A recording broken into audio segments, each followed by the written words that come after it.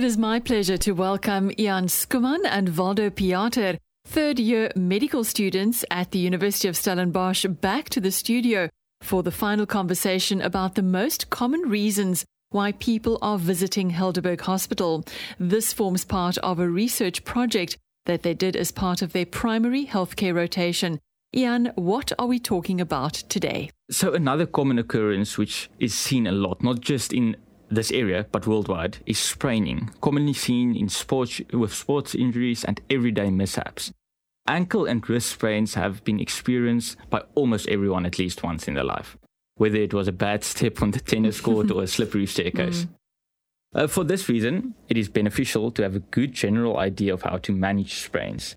It is important to note, though, that if a fracture, ligament or tendon injury is suspected, it's always the best option to go see a medical professional. The most well-known method for treating these types of injuries is known as the RICE method. That is rest, ice, compression, and elevation. Waldo will quickly discuss this with us. So first up is rest. The injured muscle or area should be rested for a period of at least 24 hours.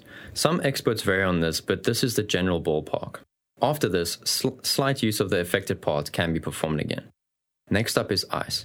Cool the affected area for 20 to 30 minutes using ice packs or something similar, followed by a break. You can then ice again and repeat. Ice should not be directly applied to the skin due to the risk of frostbite. Next is compression.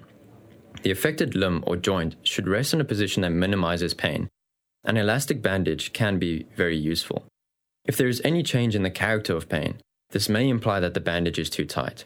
The bandage should then be removed and reapplied after 5 to 10 minutes. Tape bandages should not be used during the first 12 to 24 hours. And finally, elevation. The extremities should be raised above the level of the heart, if feasible.